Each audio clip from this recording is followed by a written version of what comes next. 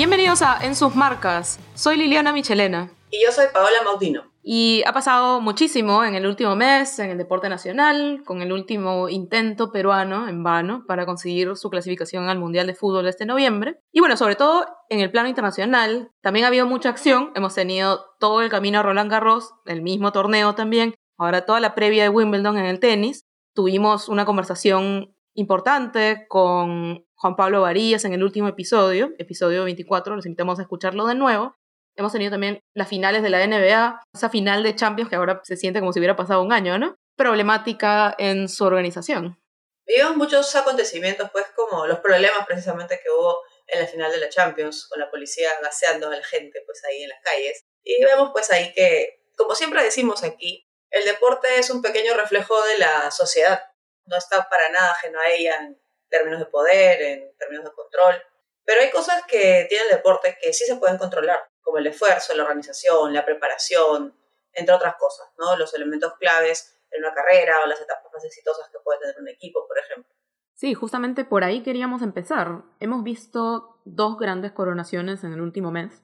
Una de ellas ha sido la de Rafael Nadal, ganando su título de Grand Slam número 22, el 14º en Roland Garros nada más. Un torneo que ganó por primera vez en el 2005. O sea, mira cuánto tiempo de dominación ya. Nadal tiene en Roland Garros además un récord de 112 victorias y solamente 3 derrotas, 14-0 en finales, 14 títulos en un solo Grand Slam. Para ponerlo en perspectiva, antes que llegaran Nadal, Djokovic, Federer, el tenista que tenía mayor cantidad de títulos de Grand Slam en total, entre los 4, era Pete Sampras, que tenía 14, que es la misma cantidad que tiene ahora Nadal en Roland Garros. Con su título número 22, es Nadal quien lidera ahora la lista de mayores ganadores de títulos de Grand Slam en la era abierta. Nadal, que además viene hace tiempo ya con esta condición degenerativa en el pie, que hace que, bueno, básicamente tenga que tener el pie amarrado con tape y anestesiarse para jugar cuando las cosas se ponen muy complicadas o muy dolorosas, que es una movida discutible desde el punto de vista del doping, cuestionable lo ético, si bien es completamente legal por ahora. Durante el torneo quizá los momentos más difíciles los tuvo en cuartos de final contra Novak Djokovic,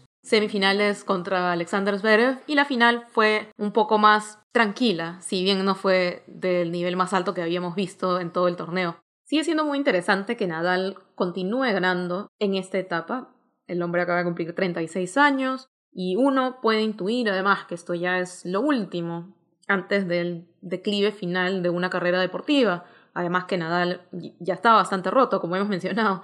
Por otro lado, y justamente por esa conclusión natural que finalmente se aproxima para los tres, que han elevado por tanto tiempo sus juegos entre sí, en los choques entre sí, para seguir compitiendo, y en este proceso han conseguido elevarse los tres por encima de cualquier otro retador que venga de fuera. Bueno, este manto de invencibilidad de a poco se empieza a desvanecerse. La juventud, las generaciones más jóvenes empiezan a entrar a la competencia y comenzamos a ver por fin una convivencia multigeneracional en la cima del tenis que no habíamos visto hace muchísimo tiempo. Y en el medio de todo esto, las últimas gotitas de Nadal. Así es, de hecho, como decías, ¿no? Nadal ha jugado Roland Garros con el pie prácticamente sin sentirlo. Ha sido un Nadal roto, pero que llegó a las finales, ¿no?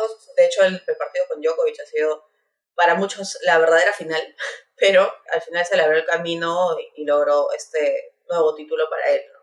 Cuando ya muchos pensamos que está de salida, ¿no? Pero sigue ahí, sigue dando que hablar, sigue siendo el número 1 y es increíble, ¿no? La longevidad que tiene, y el mismo Djokovic también. Y de hecho justo mencionaba el tema de cómo ellos habían logrado hasta cierto punto neutralizar a varias de las generaciones que vinieron después. Es decir, Nadal tiene 36, Djokovic va a cumplir 35. Las generaciones siguientes, es decir, los que tienen entre 30 y 35 y los que tienen entre 25 y 30, gente que uno imagina que en otra época, si no se hubiera topado con esos dos, habría ganado más que un Grand Slam o ningún Grand Slam.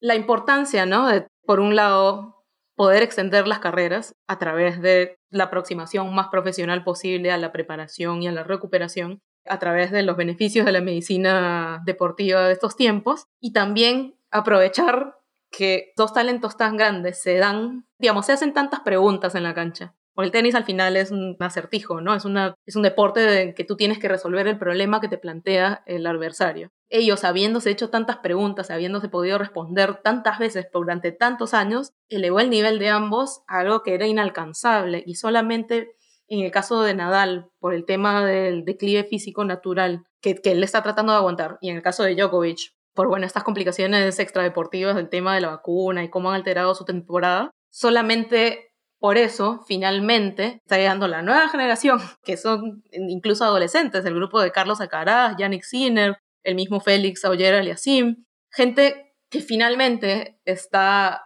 pudiendo madurar, está pudiendo, a través de su juventud y a través de su juego, poder plantarse cada vez más seguido, cada vez con más bagaje, con más inteligencia, ante estos genios que ya, digamos, de alguna manera están o estarán muy pronto de salida, ¿no? Finalmente hay esa convivencia generacional, tanto a nivel de torneos de Grand Slam como a nivel de torneos un poco más pequeños, que casi que se había extrañado en medio de esta dominación total de estos tres por tanto tiempo. Y como decías, no es que ellos han llegado a ganarles a Nadal, a Djokovic, bueno, Federer ya no hablamos, pero ahí está. No es que han llegado a ganarles, ¿no? Ellos les están dejando de a poquitos el camino a la nueva generación. Pero creo que a pesar de que en su momento seguramente el retiro de estos jugadores a todos nos va a dar un poco de pena, será el momento, o ya es el momento de que haya un cambio generacional también. Sí. Siempre es interesante verlos, pero ya toca ver nuevas caras. Y uno de ellos, pues, como decías, Alcaraz, por ejemplo, tiene un nivel que creo que puede llegar a ser un nuevo Nadal, un nuevo Djokovic. No es que no los vayamos a extrañar cuando se retiren, pero sí que ahorita, digamos, todo es ya cereza encima de la torta que ya teníamos, ¿no? Que es una torta maravillosa. Lo que sí va a ser interesante es ver esa transición de la experiencia, es decir, digamos, Nadal y Djokovic, como Federer también, el tema es que Federer ya no lo vemos hace tiempo, Nadal y Djokovic, digamos, son gente que al haber jugado tanto, no solo entre ellos, sino con los mejores jugadores de su era, que no es esta, sino es hace dos, lo que acumula cualquier deportista, ¿no? Deportista individual, deportista de equipo. Ya, digamos, acumulas una cantidad de experiencias, una cantidad de cosas que uno ya ha visto, sea temas técnicos, es decir, algún golpe en particular, alguna combinación en particular, alguna manera de atacar en particular, que, digamos, ya tienen las respuestas, ya han visto cosas, ya saben qué cosas funcionan ahí, qué cosas no funcionan, y tienen, digamos, muchos más recursos para responder, y si eso sale mal, sobreponerse a ese punto perdido, a ese juego perdido, a ese set perdido incluso. Será interesante el momento en que la riqueza física de las generaciones que son más jóvenes y tienen más piernas pueda alcanzar esa riqueza de experiencia, ¿no? Que esas piernas vengan con cabeza, vengan con cerebro, vengan digamos, con buen criterio en la cancha y fuera de la cancha. Que es una combinación bien difícil de encontrar, ¿no? Porque, claro, encuentres a un jugador que no solo sea fuerte físicamente para aguantar tantos años y tantos torneos y tantos entrenamientos, que sea bueno técnicamente, que tenga la mente en su sitio, ¿no? Que tenga la cabeza bien puesta para poder aguantar. Y ya lo vimos en la entrevista con Juan Pablo Varillas, ¿no? Justamente nos decía que es un deporte además muy exigente a nivel psicológico, por todo lo que tienes que enfrentar, por la soledad que implica también la misma naturaleza de este deporte y en realidad de muchos deportes, ¿no? Encontrar a ese deportista que tenga todos estos aspectos en orden es bien complicado, ¿no? Y estos son algunos casos muy puntuales de esta combinación perfecta, ¿no? Cuando se encuentra eso ya es como, wow. Y algo que decías también, el tema de conocer, y lo decíamos también la vez pasada, conocer el deporte en sí a nivel que te permita pues ya hacer una lectura perfecta de lo que va a pasar, ¿no? Saber a dónde va a ir el golpe, saber qué tienes que hacer en cada momento, y son cosas que te las dan los años de experiencia. Las batallas, ¿no? Exacto, las batallas, las cicatrices, ¿no? Las cicatrices de batalla. Todas esas cosas te las va enseñando la experiencia. Y es difícil que las formes o que las entiendas cuando eres un jugador joven. Tal vez hay algunos casos, pero hay ciertos aspectos que si no tienes pues 15 años haciendo el deporte, todavía no los vas a desarrollar. Y en ellos, obviamente, eso está más que desarrollado. Y es lo que probablemente les está permitiendo llegar a este nivel, a esta edad. Claro, siempre ha sido, o sea, el deporte siempre ha sido eso, ¿no? Creo que por eso siempre se valora la experiencia de los deportistas. Es que ya lo han visto todo, casi todo, y de alguna forma, digamos, todavía tienen el físico que lo sustente. Ahora, esta ventana en que uno tiene mucha experiencia y que todavía te aguanta el cuerpo se ha hecho más amplia en los últimos años y es por eso que estamos viendo lo que estamos viendo. Así es, ahora vemos muchos más deportistas en general, no solamente hablando del tenis, ¿no? Muchos más deportistas de más de 30 años, incluso de más de 35 en algunos casos, que están en muy buen nivel y que uno dice, pues, ¿cuándo se van a retirar, no? Y que incluso en algunos casos son los mejores de su deporte, los mejores de su disciplina, como está ocurriendo en el tenis, como ocurre en el fútbol, por ejemplo, también. Entonces, creo que es importante darnos cuenta de cómo esto está avanzando y me parece, Liliana, que lo hemos hablado también en episodios anteriores, hace ya unos cuantos meses, de cómo esta longevidad cada vez se hace mayor, ¿no? Antes se pensaba que tenías que retirarte antes de los 30 años, ahora a los 30 años estás en tu mejor momento, e incluso después. Entonces, hay varias cosas detrás de eso que se pueden analizar. Claro, claro que sí. Antes se decía, la juventud está desperdiciada en los jóvenes, pero ahora que uno es joven por más tiempo, entonces ya no está tan desperdiciada. Exacto, porque va acompañada de esa madurez y de esa experiencia necesaria, ¿no? Que antes tal vez eso era lo que se desperdiciaba, ¿no? Desperdiciabas tus años dorados, digamos, de experiencia y de conocer perfectamente tu deporte porque pensabas que ya estabas muy viejo para hacerlo. En cambio ahora ya no. O porque realmente, digamos, la medicina deportiva no había avanzado También. para sostener ese nivel de esfuerzo tan O las seguido. motivaciones, ¿no? O sea, hay muchos factores. Y las motivaciones también. Hay gente, pues, simplemente. Las motivaciones, los premios también, o sea, lo que ha crecido en el tenis nada más, lo que han crecido las cantidades de dinero, de dólares, de euros que se reciben como premios por participar, por llegar a cuartos de final, por llegar a semifinales, la final, por ganar el campeonato, ha crecido muchísimo y hace que, digamos, esa vida sea bastante más viable, no solo que sea más viable para todos, sino para los que tienen más, obviamente les permite una dedicación no solamente exclusiva, sino mayores recursos para armarse un equipo alrededor. Y obviamente un compromiso mayor. El compromiso tiene que ser económico también, obviamente. Por supuesto. Hablando justamente de madurez deportiva y de esto de haber ya tenido 1000 batallas y sin embargo todavía que el físico te aguante para tener un nivel altísimo pasados los 30. En la NBA acaba de ganar la liga de nuevo, los Golden State Warriors, liderados por Stephen Curry.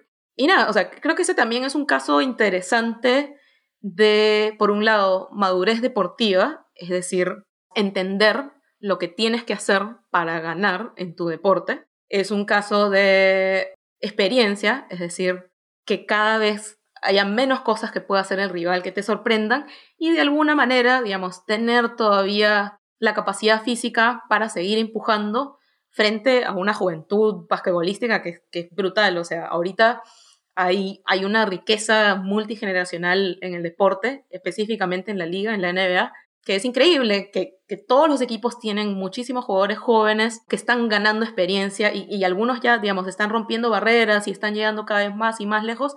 Y sin embargo, los Warriors, que es un equipo ya mayor, su líder Curry tiene 34 años, los otros chicos tienen 32, 31, digamos, del corazón de ese equipo que viene ganando desde el 2014-2015, sigue de alguna manera, se han podido organizar ellos individualmente en términos de preparación, el equipo en términos de organización institucional, para que esta dinastía, ¿no?, pueda continuar, que es admirable realmente. Es admirable que la ambición no se detenga y que estés dispuesto a prepararte, no solamente para lograr un título, sino para lograr muchos más, que es al final, digamos, lo que determina la grandeza, así como la grandeza de Nadal la determina no solamente el número de torneos de Grand Slam ganados, sino la preparación y los sacrificios que han existido detrás de eso. Y de nuevo volvemos al tema de la madurez, ¿no? De cómo esto te hace entender muchas cosas que tienes que hacer en tu deporte, también ser un líder, ¿no? Porque así nada más alguien muy joven tampoco representa un liderazgo para los que vienen detrás. Y creo que Steve Curry es seguramente un líder importante ahí, no solamente por la edad, por la experiencia, por el nivel de juego que tiene, porque ha roto un montón de paradigmas que habían dentro del básquet, ¿no? Porque no es un jugador especialmente alto, ni mucho menos, pero ha logrado un nivel altísimo. Creo que son muchas cosas que están jugando a favor, pues, de este equipo, ¿no? Un equipo maduro, podríamos decirle, con jugadores de más de 30 años que, pues, han logrado nuevamente el título y muy merecido además, ¿no? Ayer el partido fue una superioridad indiscutible. Acá justo quería mencionarlo porque además tú lo sabes muy bien. En el tenis, por ejemplo, o en el básquet, en ganar un título, un torneo de Grand Slam, por ejemplo, o ganar unas finales de la NBA, la coronación de toda la temporada. Muchas veces, claro, hay muchos equipos que son buenos y al final solo gana uno y dices, ay, mira, si la pelota hubiera caído para adentro y no para afuera, el saque sobre la línea y no justo al costado, qué diferente sería el resultado, ¿no? Y a veces el deporte es así, o sea, el deporte puede ser de vez en cuando como muy aleatorio, es decir, pasa una casualidad o alguien en el equipo, por ejemplo, no sé, se indigesta la noche anterior. Lesiones que de pronto te cortan aquello que tú creías que tenías armado, pues, digamos, la mejor estrategia ya para ganarle a cualquiera.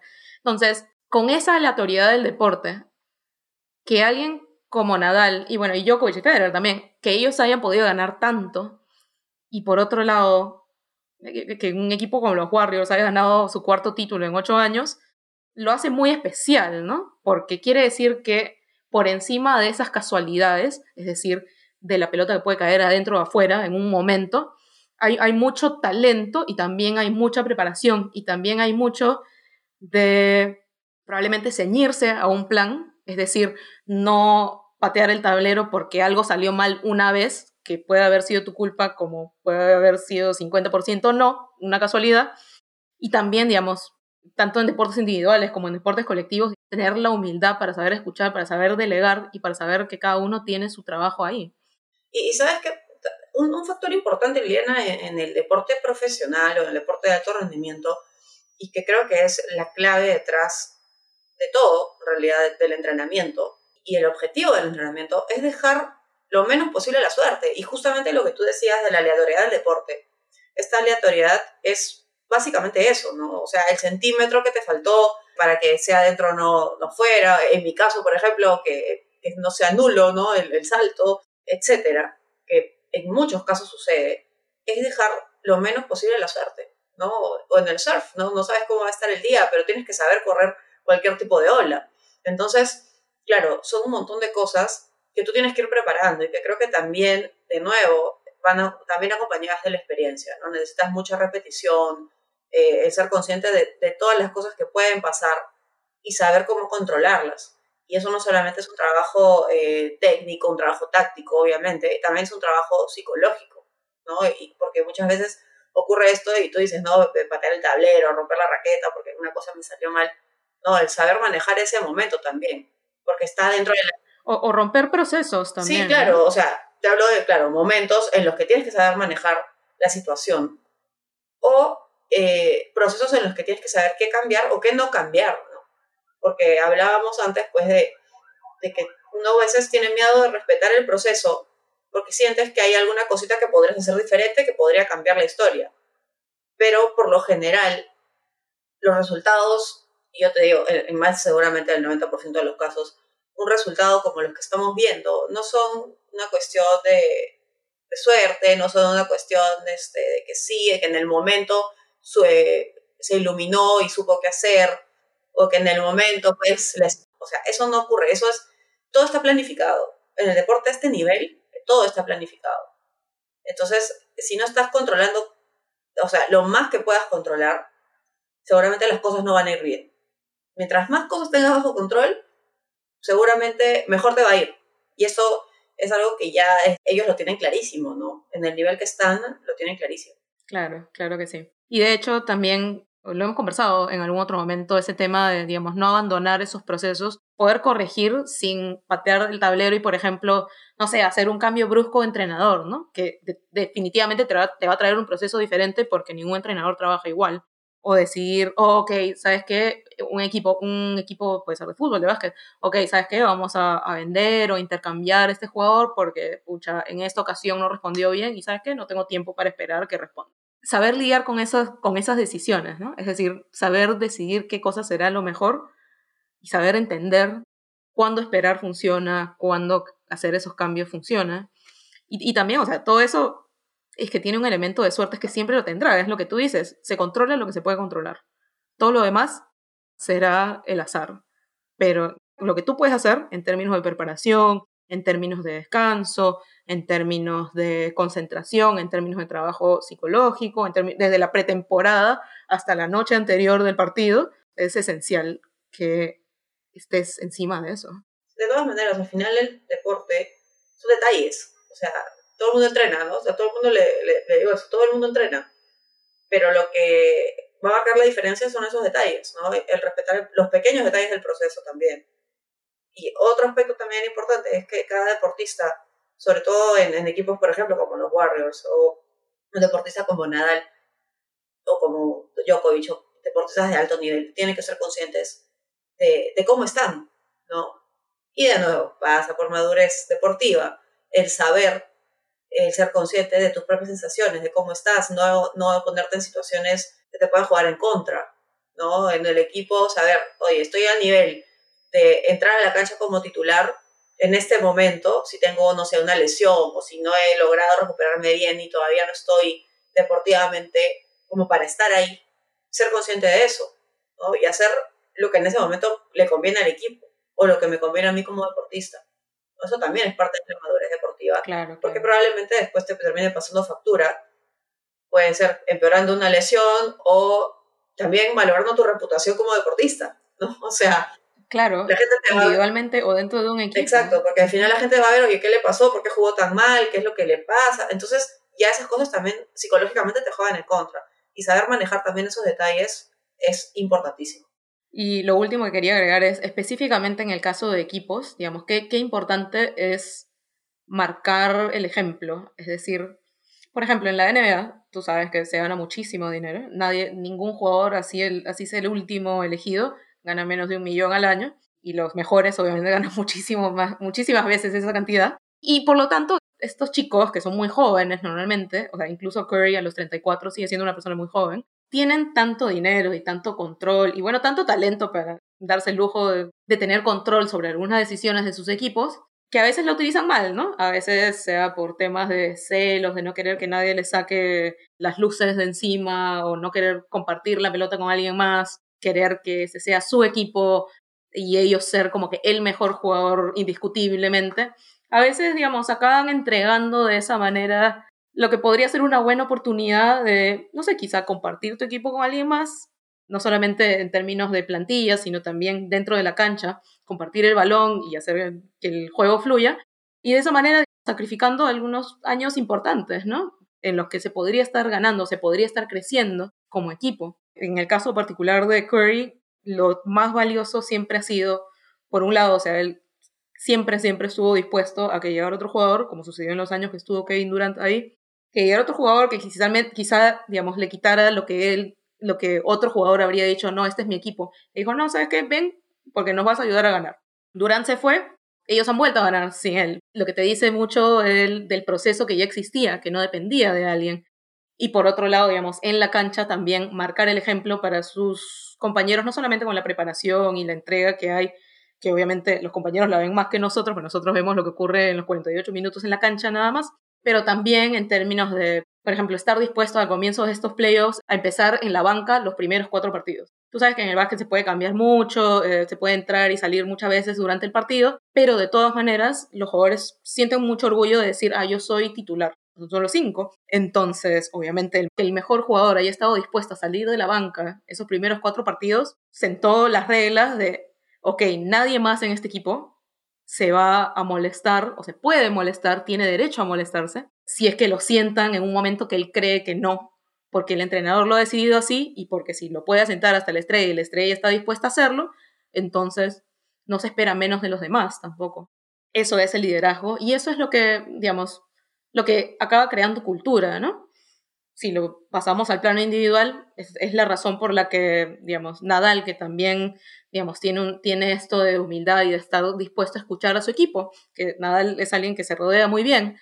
Esto marca, digamos, una cultura y una razón por la que mucha gente dice, ¿sabes qué? Yo de repente, tenísticamente no llegaré a ser del nivel de Nadal, pero a mí, su entrega, su preparación, eso es lo que yo quiero hacer, eso es lo que me inspira y eso es, digamos, así me quiero modelar yo como deportista, como persona incluso. Y realmente eso es lo que el deporte busca finalmente, ¿no? En teoría, ¿no? Esa es la parte importante del deporte, lo que la gente puede aprender de los modelos de los deportistas. El querer imitar deportistas que son realmente ejemplo. No solamente en el sentido deportivo, sino también en ese sentido, ¿no? En el otro, en el sentido personal, porque sabemos que no todo el mundo va a llegar al nivel de Nadal. Nadal hay uno ahorita, o sea, pero que ya los chicos que lo ven digan, ok, quiero llegar a ser como él, en este otro sentido, también es muy importante, ¿no? Está dejando un legado que creo que es más importante incluso que sus logros. Esos son los verdaderos legados, en verdad. Exacto. Y esas son las razones por las que ciertos nombres, digamos, seguirán en circulación muchas décadas después. Seguramente. Liliana, te cuento que nuestras partners de ligas femeninas continúan con sus academias exclusivas para niñas y adultas en sus sedes de Jesús María, Surco y La Molina. Para más información puedes encontrarlas en Instagram como @ligasfemeninasf7 y vivir la experiencia LF7. Intas es una nueva marca de ropa deportiva 100% peruana que busca apoyar al deporte nacional. Como en sus marcas, Intas está creciendo poco a poco, así que pronto tendremos más novedades sobre ellos. Mientras tanto, pueden encontrarlos en Instagram como @intas.pe. Y bueno, en las últimas semanas el polideportivo ha estado un poco abandonado aquí en el Perú, pero no significa que no haya habido actividad deportiva, ha habido y bastante. Aquí hay algunos resultados que le vamos a compartir de algunos deportes que les ha ido bastante bien, comenzando por el karate, que estuvieron participando en la serie A en Egipto. Lograron ambos equipos de kata la medalla de bronce. Ellos ya tienen pues años de experiencia trabajando juntos, ambos equipos, tanto el femenino como el masculino. Son los mismos equipos que en Lima 2019 ganaron la medalla de oro. Y no significa que detrás no haya una nueva generación. Hay una nueva generación muy buena de chicos en el kata, así que creo que tendremos karate peruano para rato en muchas competencias internacionales. Y estos mismos equipos que seguirán todavía participando juntos, felizmente, ¿no? Porque ya tienen bastante tiempo entrenando, ya se conocen, realmente las dinámicas funcionan bien, entonces creo que es importante que, y de nuevo, ¿no? Todos los procesos, que estos procesos se respeten y continúen por años. Es la única manera de lograr una consistencia en un equipo. Y ahora yéndonos al atletismo, José Mandros, con quien tenemos una entrevista en el episodio 22, ganó el meeting de Grosseto en Italia, de salto largo, obviamente, con 8 metros. Sabemos que él tiene en este momento el récord nacional empatado con 8 metros 10 y ha tenido bastantes saltos sobre 8 metros que para los conocedores pues en el salto largo es algo muy importante, tener una consistencia sobre esta marca. Son pocos a nivel mundial quienes pueden superar los 8 metros de salto largo. Sigue buscando también el 8.22 para la clasificación al Mundial de Oregon. Sí, ya falta poco para el Mundial. De hecho, José no está, digamos, clasificado directamente. Por el momento está dentro de los que podrían participar en el Mundial como ranking, pero para asegurarse un cupo ahí debería ser 8.22. Yo creo que si sigue así, en cualquier momento ese salto sale. Y si no, pues ojalá que igual esté en el Mundial y ahí lo pueda lograr, ¿no? Que sería una marca con la que estaría tranquilamente en la final e incluso peleando una medalla. Así que esperemos que eso pueda darse, ¿no? Tiene todas las condiciones. Paola, tú que eres saltadora de largo, para alguien que salta consistentemente 8 metros o por encima, ¿qué tan radical es pensar, y que tiene el récord nacional que mencionaste, qué tan radical es pensar en los 8.22, en la marca mínima? No, en realidad es algo bastante posible, pienso yo. Lo primero es lograr una consistencia, ¿no? Uno no puede hablar de, ok, si salté una vez sobre los 8 metros, ok, ya estoy a nada de saltar 8.20. Eso sí es una locura, ¿no? Tienes que ver más que picos, promedios, ¿no? Los promedios son los que te dan una idea más clara de lo que puede lograr un atleta, ¿no? En el caso de él, si estás en 8 metros, 8 metros, 8 metros, basta que agarres un día con un viento bueno, con un buen clima, en el que te sientas bien, puedes mejorar 20 centímetros, 25 centímetros. No es tan descabellado. Y él ya tiene un salto de 8.17, tiene 8.10, tiene más de 8 metros varias veces, ¿no? Entonces, es algo que puede ocurrir, no es una locura. Además de esta participación, pues hace unas cuantas semanas, a fines de mayo, fue el Campeonato Iberoamericano de Atletismo en Alicante, en España. Tuvimos una muy buena delegación, pero lo que más destacamos fue en las pruebas de fondo y en marcha. Primero, Luis Hostos ganó la medalla de oro en media maratón, Kimberly García ganó la medalla de plata en marcha, en 10.000 metros marcha, y César Rodríguez ganó la medalla de bronce en esta misma prueba, ¿no? Ellos ya tienen un historial de buenos resultados, sobre todo Kimberly, que fue tercera en el Mundial de Marcha este año, así que ha tenido una participación bastante buena. El nivel en el campeonato iberoamericano fue muy fuerte. En muchísimas pruebas ha habido gente, campeones mundiales, campeones olímpicos, entonces ha sido un campeonato bastante duro para toda la delegación. Pero hubo una muy buena participación por parte de los marchistas y de Luis Hostos en la media maratón, además de algunos récords nacionales, por ejemplo, el de 800 metros planos, de Anita Poma, una atleta bastante joven, que después de, me parece que como 20 años, no, si no me equivoco, se logró batir el récord de 800 metros. Y ella es una deportista sub-20 todavía, entonces tenemos un talento que todavía tiene para rato. Y estos mismos deportistas que estuvieron en Alicante estarán también en los Juegos Bolivarianos que empiezan el 24 de junio. Abrimos así un nuevo ciclo de campeonatos multidisciplinarios que empieza como siempre con estos Juegos, donde estarán participando más de 400 deportistas. Esto se llevará a cabo en Valledupar, en Colombia, e irá del 24 de junio al 5 de julio. Y bueno, todas esas noticias de deporte peruano nos han servido de largo preámbulo para enfrentar la realidad. ¿Cuál es nuestra realidad en el fútbol? Nuestra realidad, como todos lo sabemos, es que el día lunes 13 de junio, lamentablemente, la selección peruana de fútbol se quedó sin mundial, después de un partido bastante criticado, de un nivel realmente que no esperábamos ver mucho más de la selección. Lamentablemente se dio de esa manera y perdimos en la tanda de penales con Australia por el repechaje para el Mundial de Qatar, así que no estaremos en el Mundial. Y sí, Paola, un partido que creo que no solamente, digamos, la gente se quedó un poco decepcionada por el nivel en que se presentó la selección peruana, sino porque creo que la gente ya se había hecho muchas ideas de qué cosa iba a pasar o qué cosa tenía que pasar. No estoy segura de acuerdo a qué, es decir, en base a qué. Pero bueno, tú eres la que has estado en Perú, así que cuéntanos. ¿Cómo era la expectativa alrededor del partido, ¿no? ¿Y qué cosas se estaba esperando realmente?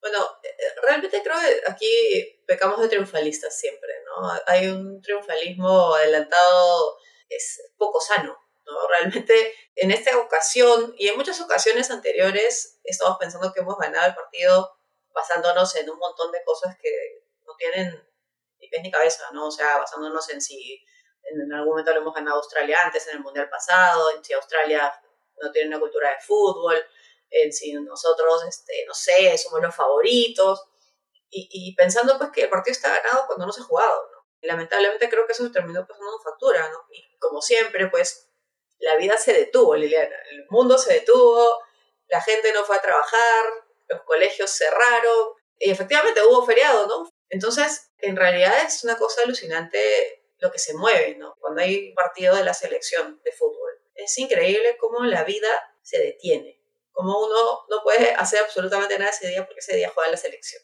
Entonces, eso es algo a lo que nos hemos acostumbrado también, ¿no? Para nosotros ya es algo normal cancelar planes, no programar nada para la hora del partido o incluso para el día del partido porque juega la selección. Y eso es algo que ni siquiera nos sentamos a analizar, ¿no? Cómo la vida se detiene por eso. Claro, yo creo que además mucho de esto está ligado a este estado de crisis permanente en que vive el Perú hace algunos años. Crisis política, crisis social, crisis económica, que literalmente es como que la gente como que no encuentra otras razones para contentarse, ¿no? Para estar tranquila, siquiera serena, ni hablar de contenta, emocionada y saltando. Literalmente, esta selección que tenía unos años buenos, guiados por Ricardo Gareca, que debe ser el mayor gestor de pobreza futbolística en el mundo, porque realmente ha hecho mucho con muy poquito. Estos años buenos, decentes, han sido literalmente todo lo que ha habido, ¿no? Y al ser, digamos, todo lo bueno que había, se convertía en la única esperanza, es decir, todo lo demás estaba mal. Yo me acuerdo que te comentaba de un tuit que decía: Australia, por favor, tú tienes salud y educación, este partido es todo lo que tenemos, que puede ser gracioso, pero es muy real. Lo dices tú misma, con la paralización del país, este fanatismo, como tú decías, fanatismo basado en la desesperación porque no tienes nada más. Yo me acuerdo, y te lo comentaba cuando estuvimos charlando en Lima la última vez, me acuerdo que yo justamente había estado en Santiago en los días anteriores, en Chile, que estaba un par de puntos más lejos de la clasificación, todo esto antes de sus apelaciones, por supuesto, Y sin embargo, digamos, Chile, por un lado, estaba un poquitito más lejos que Perú de la clasificación, pero era posible, antes de esa última fecha doble. Pero también acaba de cambiar de presidente, acaba de juntarse la constituyente para hacer una nueva constitución de ese país, que es una constitución que ellos la han luchado y la han ganado en la calle. Y entonces, uno circulando por Santiago, si nadie te contaba o si tú no lo sabías, que había una fecha doble de eliminatorias en las que ellos todavía tenían chance de ir a alguna parte, no te hubieras enterado. O sea, nada. Cero, te juro. O sea, y yo de turista me estaba dando vueltas por todos lados, ni siquiera fuera del Estadio Nacional. Nada. Increíble. Entonces, te hablo de un tema de prioridades, ¿no? Este es un país en cierta forma o en ciertos sentidos, quizás sociales, un poco más evolucionados, más allá de que a uno le parezca bien o mal Boris y la Constitución y las ideas que hay detrás. Digamos, es un país que ha logrado en la calle algo que quería versus, por ejemplo, y un día después me fui a Perú y en Perú sí no controlan nada más, ¿no? Es decir, todo es un desastre y el fútbol es todo lo que tienen y por lo tanto es lo único que los tiene así enganchados y digamos, no llegan a ver cómo ellos podrían a través de medios democráticos, de protesta, no sé qué, cambiar alguna otra situación. Entonces el momento de fanatismo es la selección, que no me parece lo más sano, por supuesto, Para tener, nada. digamos, estas prioridades un poco volteadas. Porque son cosas que tampoco podemos controlar como población, ¿no? O sea, cómo juega la selección es algo que depende exclusivamente de ellos y del entrenador, o sea, nadie más. Claro, claro, o sea, si bien uno quisiera creer que si vas al estadio y gritas más alto, claro, eso sí es, digamos, más o menos real, pero estás saltando en la calle de las Pizzas el día del partido, digamos, no necesariamente estás entregándole nada más que energía, no sé, al equipo. Es decir, lo que ocurre con el equipo, a diferencia del ejemplo chileno que te decía, lo que ocurre con el equipo no tiene nada que ver con lo que hacemos nosotros. Sí, lo Exacto. que ocurre con el equipo es decir, los resultados y las cosas que podemos ver, la manera como hacen ellos las cosas, sus procesos, en fin, cómo son ellos como futbolistas, como personas, eso sí es más o menos representativo del Perú, o sea, tiene que serlo. Pero después, o sea, nosotros no tenemos nada que ver, nada que ver. No, y bueno, no por nada, Liliana, somos la mejor hinchada del mundo, ¿no? Y no lo digo con sorna ni nada por el estilo, ¿no? Realmente, aquí hay un fanatismo tan fuerte que se ha reflejado pues, en que nos reconozcan como tales. Pero a mí lo que me parece increíble es que, a ver, nosotros aquí pensamos probablemente que esto ocurre en muchos otros lugares, pero como tú misma has dicho, en Santiago de Chile, aquí nomás, eso no pasa. Y estamos hablando de un país latinoamericano igual que nosotros, en Sudamérica igual que nosotros, en la misma clasificatoria. Pensaríamos que se da de la misma manera y no. Y ok, vea, podemos decir Chile ya tiene una cultura futbolística, pero nunca ha destacado tanto en fútbol. Tal vez eso pasa en países mucho más futbolísticos, ¿no? Pero a ver, yo te contaba algo que me sorprendió saber recientemente. Yo tengo mucha cercanía con Italia, tengo mucha familia allá. La vez pasada me decían, pues, que no entendían cómo es posible que aquí la vida se detenga por el fútbol, que eso en Italia no ocurre. O sea, estamos hablando de Italia, o sea, no estamos hablando de cualquier país, estamos hablando de un país que ha sido campeón del mundo, que ha sido campeón de Europa el año pasado, ahora no les ha ido bien, no serán del Mundial, pero al final estás hablando pues de uno de los mejores niveles de fútbol del mundo y en el que tampoco se detiene la vida por un partido. O sea, tal vez el único partido por el que se detiene el país, por lo que me han dicho, es si llegan a la final del Mundial o de la Eurocopa, pero no por otro tipo de partidos. Entonces, uno se pregunta qué está pasando aquí para que esto ocurra en el Perú y no ocurra en otros países. O sea, es un síntoma social. No digo que esté mal necesariamente, pero sí que te dice mucho de que no tenemos tampoco como sociedad muchos otros sitios donde depositar alguna esperanza de que las cosas salgan bien, ¿no? Y eso, digamos, qué cosa tan triste de decir.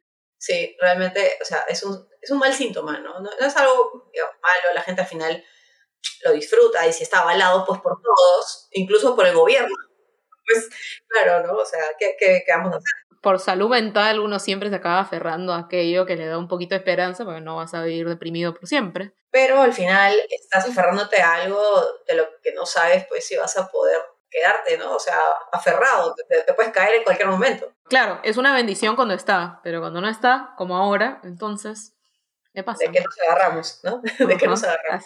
así es. Y de eso, porque digamos, tú y yo podemos hablar de eso hasta cierto punto, pero necesitamos una voz especializada que nos ayude. Así que hemos invitado a Jaime Pulgar Vidal, que es no solamente colega periodista, sino también es historiador, que ha seguido mucho el tema de selección, no solamente en los últimos años, sino de manera histórica, y que también tiene un análisis sobre estas intersecciones entre el fútbol y la sociedad, que, por ejemplo, nos han dejado acorralados en esta situación en la que aquello que era la única esperanza, pues no funciona. ¿Y ahora qué tenemos? No sé. Así que, sin más, vámonos con la conversación con Jaime Pulgar Vidal.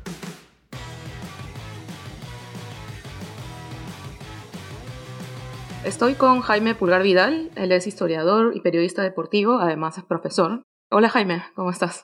¿Qué tal, Liliana? ¿Cómo te va? Gusto verte. Igualmente, Jaime. Quería preguntarte, ahora que estamos fresquitos del repechaje, digamos, la eliminación de Perú de cualquier chance de asistir al Mundial de Qatar 2022, ¿cómo habías observado tú la manera como el público vio antes, durante y después todo este proceso premundialista, el entusiasmo que había, el triunfalismo que puede haber existido en algún momento y, digamos, las consecuencias cuando aquello que uno desea no ocurre? Lo primero que tendría que decir es que yo tengo la impresión de que lo que sentimos nosotros, los peruanos, antes del partido, es lo mismo que sintieron los jugadores en Doha. Es una suerte de... Escribí un tuit al respecto de hablar en términos de Emilio Durkheim, padre de la sociología, que decía que había un hecho social que era el que finalmente terminaba haciéndonos actuar a todos de la misma manera, ¿no? Es decir, si en un lugar hay 20 personas, Durkheim te diría, no, no hay 20, hay 21. Y el personaje 21 es el hecho social que hace que todos actuemos de esa manera. Eh, y en ese sentido, yo creo que efectivamente existió el hecho social, y este hecho social hizo que todos los peruanos, por lo menos los que yo percibí en Lima, tuviéramos la idea de que Australia era un rival que no valía la pena ni siquiera saber quiénes eran los que jugaban en ese equipo.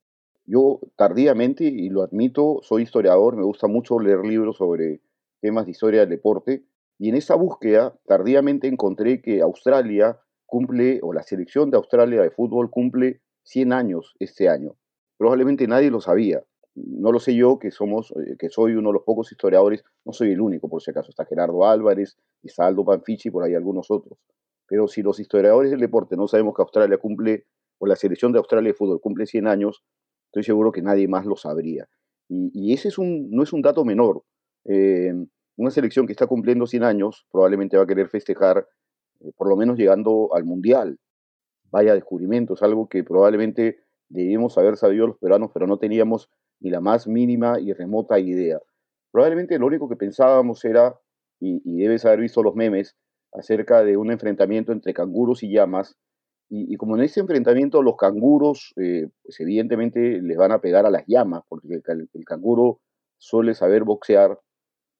Tuvimos que meter en este enfrentamiento animal a un tigre, y que cuando el canguro preguntaba, ¿y ese quién es? Uno le decía Gareca, ¿no?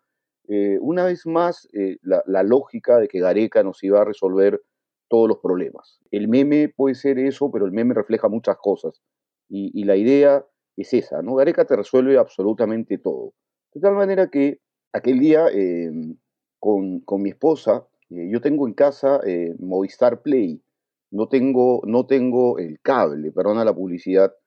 Tengo el Movistar Play y estábamos viendo tranquilos CMD o Movistar Deportes, cuando en eso aparece una claqueta enorme diciendo que Movistar no tiene autorización para pasar el partido Perú-Australia por el aplicativo de Movistar Play, así que prenda mi cable. Yo le dije a mi esposa, nosotros no tenemos cable porque el Movistar Play es de una casa que es la de mi suegra, o sea, y ahora dónde vemos el partido. Vaya, primer problema. Entonces, de inmediato conectar la antenita y verlo en alta definición en Canal 2. Empezamos a ver el partido cuando era el minuto 3. Y claro, parecía que el inicio de nuestro partido, de cómo nosotros vimos el partido con mi esposa, era exactamente igual a lo que estaba ocurriendo con Perú en la cancha contra Australia. Un desastre, un desastre. Algo extraño empezó a suceder y probablemente si me hubiera asomado a la ventana me hubiese dado cuenta que las expresiones de las personas empezaban a cambiar, como la de Gareca. A mi esposa le gusta el fútbol, no es una seguidora, sí le gusta el fútbol, sabe además las posibilidades que tenía Perú de clasificar y nos mirábamos y no podíamos creerlo, ¿no? qué está pasando con la selección. Y claro, lo más interesante era cómo la transmisión de la televisión internacional, supongo que era lo que recibíamos nosotros, empieza a mostrar las expresiones en primer plano de los jugadores y lo que veíamos era impotencia y frustración.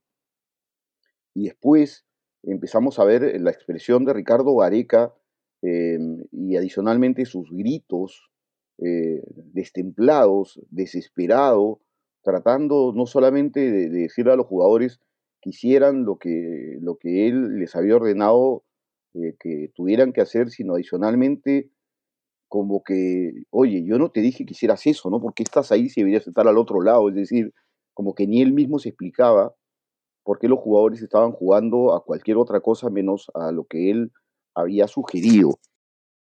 Uno lee después o escucha a Gareca o a Oblitas y ellos dicen, bueno, Australia también juega, ¿no? Australia nos tapó bien todos los espacios. Tú sabes que no soy un periodista de número telefónico, no te voy a hablar de ese tipo de cosas. Sin embargo, habría que admitir que Australia juega, pero también habría que admitir que entre selecciones similares, Cueva, por ejemplo, ha podido hacer un par de cosas interesantes para dejar atrás su marca e irse hacia el arco rival. Ahora lo intentó 2, 3, 4 veces y nunca pudo salir de la marca del australiano. Son otras épocas, es cierto. Afortunadamente no he escuchado a nadie que diga que Australia nos ha ganado porque ellos comen carne y nosotros solo comemos quinoa, ¿no? Que era algo que se solía escuchar hace muchos años, probablemente tú no habías nacido, siempre el apelar a los problemas típicos de lo que se decía en ese momento al tercer mundo. Ahora nadie dijo nada porque, claro, intuyo que más allá de que los australianos eran más altos que nosotros, todos terminábamos viendo a un equipo australiano bastante malo, ¿no? O sea, la verdad es que el Australia que estaba jugando era un equipo que te marcaba y te cerraba los espacios y que por ahí atacaba por el lado de Trauco, pero no era más nada. Probablemente si hubiéramos tenido un mejor equipo al frente, nos hubieran hecho 3 o 4 goles en las 4 oportunidades que tuvo Australia ante nosotros. Y Australia no fue capaz de hacernos goles, ¿no? Y es tal vez por eso que a nadie se le ocurrió pensar que los australianos eran más grandes, más altos, más fornidos o lo que sea que nosotros. Es claro, en función a la pregunta, que el triunfalismo de todos los peruanos era enorme y gigantesco. El partido lo habíamos ganado antes de haberlo jugado.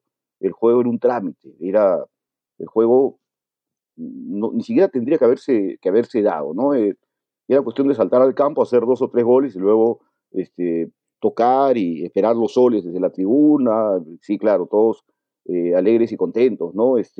Habían ido, siempre repetían, 10.000 peruanos que habían llenado una zona de la tribuna que se veía por televisión y que durante mucho tiempo anduvieron en silencio, que era lo más llamativo. La llamada, porque claro, esa es una cuestión que aquí se creó como una percepción y ahora lo escucho todos los días entre, por ejemplo, mis alumnos. La mejor hincha del mundo se quedó en silencio, en absoluto silencio, hasta que por ahí entró Flores y alguien más, hubo un par de toques, 3 toques, un poco al estilo peruano, y de nuevo el entusiasmo, y de nuevo ahora sí les ganamos. Y vaya, cómo no, tuvimos un cabezazo al palo, creo, y algo más por ahí, y más nada. El partido que teníamos que ganar, el partido que fue un mero trámite, fue eso, un mero trámite, porque hubiéramos llegado directamente a los penales, y sobre los penales creo que tú debes entender perfectamente bien cómo se van construyendo estereotipos que a veces lamentablemente son prejuiciosos. Y entonces, claro, ver entrar a un arquero de Australia bastante más grande que incluso sus propios compañeros, con una barba enorme y moviéndose como se movía antes del primer penal de Perú, a mucha gente le parecía estar ante un payaso. Pero este payaso al final, pues, terminó distrayendo a Advíncula y al final también a Valera. Y entonces nos quedamos como con la sensación de que el partido que fue un trámite nos lo ganó un payaso. Y la FIFA se quedó con la misma idea, porque la FIFA a partir del día siguiente ha prohibido que los arqueros hagan lo que hizo este señor, cuyo nombre no recuerdo. Probablemente no recuerde el nombre ni siquiera del entrenador de Australia. Así vimos el partido los peruanos. Los rivales no existían. Te preguntaba también por este triunfalismo y todo el movimiento que hubo, o sea, el país se paralizó realmente, literalmente fue feriado ese día, al menos en el sector público. Algo que me sorprendió a mí de estar en el Perú hace más o menos poco tiempo, estuve para la última fecha de las eliminatorias, el partido contra Paraguay, fue este fanatismo basado casi en la desesperación de decir, esto es todo lo que tenemos, ¿no? Como que el estado emocional del Perú dependiera de la selección. Recuerdo además durante el partido haber leído un tuit que me pareció muy representativo de lo que yo había visto cuando estaba en Perú y lo que yo estaba viendo a la distancia en esta ocasión, específicamente en relación al repechaje, que decía, Australia, por favor, tú tienes salud y educación, este partido es todo lo que tenemos. Y sí, el partido en verdad era todo lo que tenemos y creo que es representativo. A ver, Gamarra había confeccionado millones de camisetas para lo que iba a ser el festejo que venía después. Y lo habían anunciado todos los colegas. Es decir, el movimiento de la economía, para empezar, la de Gamarra iba a ser enorme y gigantesco, en primer lugar. En segundo lugar, Latina, que era el canal, perdón, de señal abierta que iba a transmitir el partido y que transmitió el partido, había llevado todo, bueno, no había llevado, pero había contratado allá en Qatar todo un estudio de televisión para empezar a transmitir desde la mañana lo que hizo y para seguir transmitiendo hasta la medianoche probablemente del mismo día, lunes. Llevaron evidentemente a periodistas, a algunos técnicos y a todo lo que se necesita para mover semejante transmisión de casi 18 horas por lo menos. Y claro, una vez que se acaba el partido, casi pum, de inmediato se acabó la transmisión. La verdad no lo sé porque hice como hicieron muchos peruanos, apagamos el televisor de inmediato, Valera pateó el penal. De tal manera que Latina debe haber perdido una cantidad enorme también de dinero. Los restaurantes, que también se habían preparado con platos y la prensa había ido en la mañana para hablar de el ceviche, la padula o algún otro plato para Cueva y habían empezado a generar, como llaman los peruanos nunca usamos esa palabra, pero a los periodistas les encanta, potajes. Habían preparado muchos para homenajear a cada uno de los jugadores, pues se habrán quedado con todos los platos. Hemos tenido parálisis porque el partido terminó y nos eliminaron y nos quedamos tristes, enojados, y luego todos los otros sentimientos que pueden venir aparejados a ello, y al mismo tiempo hemos tenido luego otros sentimientos de, ¿y ahora qué hacemos con toda la fiesta que teníamos preparada? Yo tenía clase a las 5 de la tarde en una universidad que es una universidad privada donde yo dicto la UPC. Llegué a la clase y solo había una alumna. Otros profesores me contaron que alguno de ellos solo hizo clase de 45 minutos y otro sencillamente no fue a clase porque, de acuerdo a sus propias palabras, estaba de luto. Lo que sí me pareció una exageración, pero te cuento todo lo que yo he percibido y he vivido y me han contado. Muchos alumnos, porque luego hicimos una charla en la universidad, decían que habían llorado al final del partido. Es decir, habían llorado por el doble motivo, porque Australia nos había eliminado y no íbamos a estar en el Mundial, y porque Australia nos había dejado con lo único de lo otro que se podía hablar en el Perú, del desastre de la política. ¿Y ahora qué hacemos, no? Al día siguiente, creo, un periodista de Gol Perú, el canal que tiene los derechos aquí de transmisión del fútbol, pone un tuit diciendo, y ahora que Australia nos eliminó, ¿qué van a decir los políticos? Ya no tienen la mamadera con la cual engañarnos. Y le respondí a Sergio Moreno y le dije, ¿y ustedes de Gol Perú van a decir la verdad sobre el fútbol peruano o van a seguir ocultando todo aquello que está mal en el fútbol peruano? No, no cuento esto para decir, le dije la verdad, no, sino para decirte que por lo menos yo tuve un altercado decente con un periodista. Los otros, en cambio, no todos, pero una enorme mayoría de periodistas, en cambio, terminó agrediéndose de una manera espantosa en redes sociales. Todos se atacaban, uno le echaba la culpa a uno, el otro le echaba la culpa al otro, Gareca fue el culpable, siempre había que encontrar culpas, parece un deporte nacional, ¿no? Hay que encontrar al culpable, hay que buscarlo como para sentirnos bien.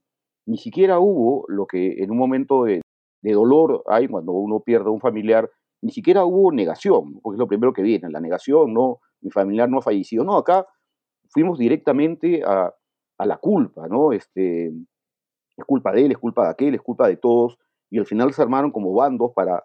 Yo tengo la impresión de que se armaron bandos porque la gente aún quiere seguir hablando de fútbol en general y no quiere admitir que lo único que nos ha dejado a Australia es a la llama, es al tigre, metidos todos en la política donde todo el mundo se pelea, donde parece no haber solución entre el Congreso, con el Ejecutivo en este pleito enorme, con la incapacidad aparente del presidente de la República, con todos los dramas hoy día. Al final parece que estamos tratando de encontrar nuevos temas que no sean política, porque estamos hartos de la política y el fútbol se nos terminó, se acabó. La gente parece que como que quieren negarse a hablar de fútbol, aunque tiene que hacerlo, y lo único que encuentra para seguir hablando de fútbol es algo que yo vengo leyendo en los periódicos del año 27. No soy tan viejo, evidentemente, sino que me encanta ir a la hemeroteca de la Biblioteca Nacional para mis investigaciones, y desde el año 27 ya se decía si el entrenador debería quedarse o no. Y no cambiamos. El año 27 decimos eso, estamos en el año 2022, han pasado casi 100 años, y seguimos preguntándonos si el entrenador a cargo de una selección debe quedarse o no. Ese es el tema de moda, ese es el tema del momento. Ricardo Gareca debe quedarse o no debe quedarse. El problema es el siguiente: si se va, creo que la gente llora. La gente se va a dar cuenta que por fin estamos fuera del Mundial, se van a dar cuenta. Si se queda en septiembre, que Perú juegue ante México, si Perú pierde, pues la gente va a empezar a decir, y para eso le pedimos a este señor que se quede, mejor que se vaya. O sea, vamos a volver a lo mismo. Australia nos ha tratado de decir, muchachos, ustedes hablen de sus problemas reales, y nosotros les estamos tratando de decir, no queremos hablar de nuestros problemas, pues nuestros problemas son tan terribles que parece que no son culpa nuestra. Es decir, los únicos que nos echan la culpa somos nosotros. Nosotros no somos culpables de nada. Cuando hablo de nosotros, somos los peruanos, ¿no? La culpa es del otro siempre. Siempre la culpa será del otro, de aquel otro que es burro, que es ignorante, que tiene la piel un poco más oscura que la del otro, o que tiene el género diferente al mío, o lo que sea. La culpa siempre será del otro.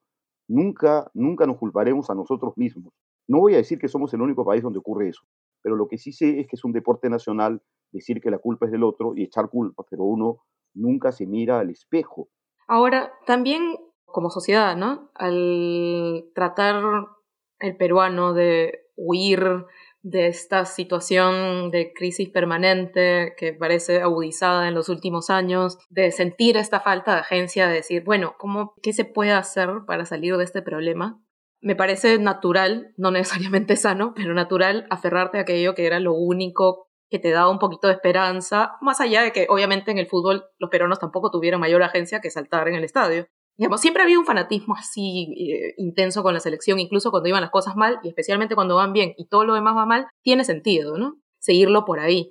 Ahora que ya no va a estar, es decir, ahorita la gente está como tratando de encontrar culpas, como has mencionado, pero eso va a tener que agotarse en algún momento. Y en algún momento no habrá excusa para no mirar aquello que queríamos evitar.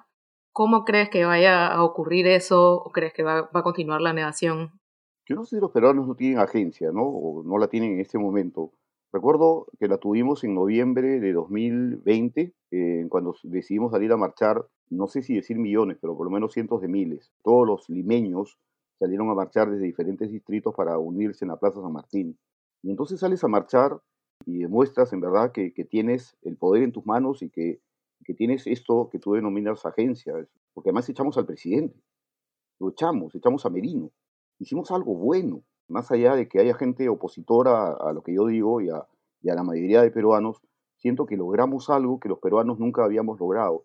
Mi madre, colombiana ella, siempre decía que los peruanos, en términos políticos, éramos unos cobardes, porque en Colombia, cada vez que había un presidente que la gente no quería, la gente salía a las calles y lo echaba.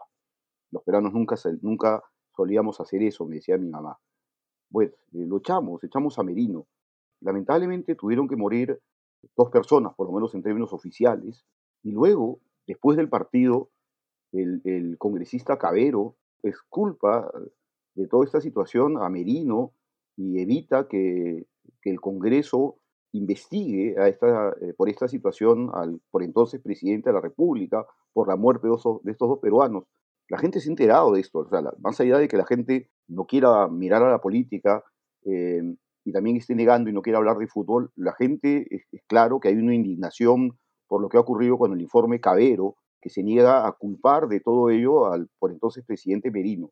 Y es claro que los políticos siempre utilizan momentos específicos para emitir ciertos pronunciamientos o documentos oficiales.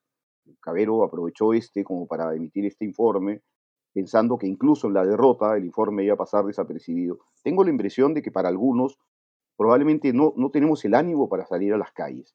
Es más, durante este desánimo, la Municipalidad de Lima ha anunciado que la Plaza San Martín va a ser un lugar arborizado nuevamente, lleno de flores. Y claro, se ve lindo, pero a mí, y yo creo que no soy el único, debemos saber cientos de miles, no nos engañan, evidentemente. Están haciendo esto para quitarle al limeño el único espacio público en donde puede protestar, en donde siente que el espacio le pertenece. Lima en general es una ciudad hostil para todo el mundo en términos de protesta, porque no encontramos un espacio. Cuando encontramos el espacio que es la Plaza San Martín, nos cortan la electricidad. Al final uno queda a oscuras, pero no importa, uno sigue protestando y uno va caminando y se encuentra con una policía que evidentemente actúa de acuerdo a lo que le han enseñado, y además se encuentra con un discurso de la gente que está en contra de esa marcha, acusándonos a todos los que marchamos de ser desde terroristas hasta afiliados a un partido comunista o pagados por el señor Soros.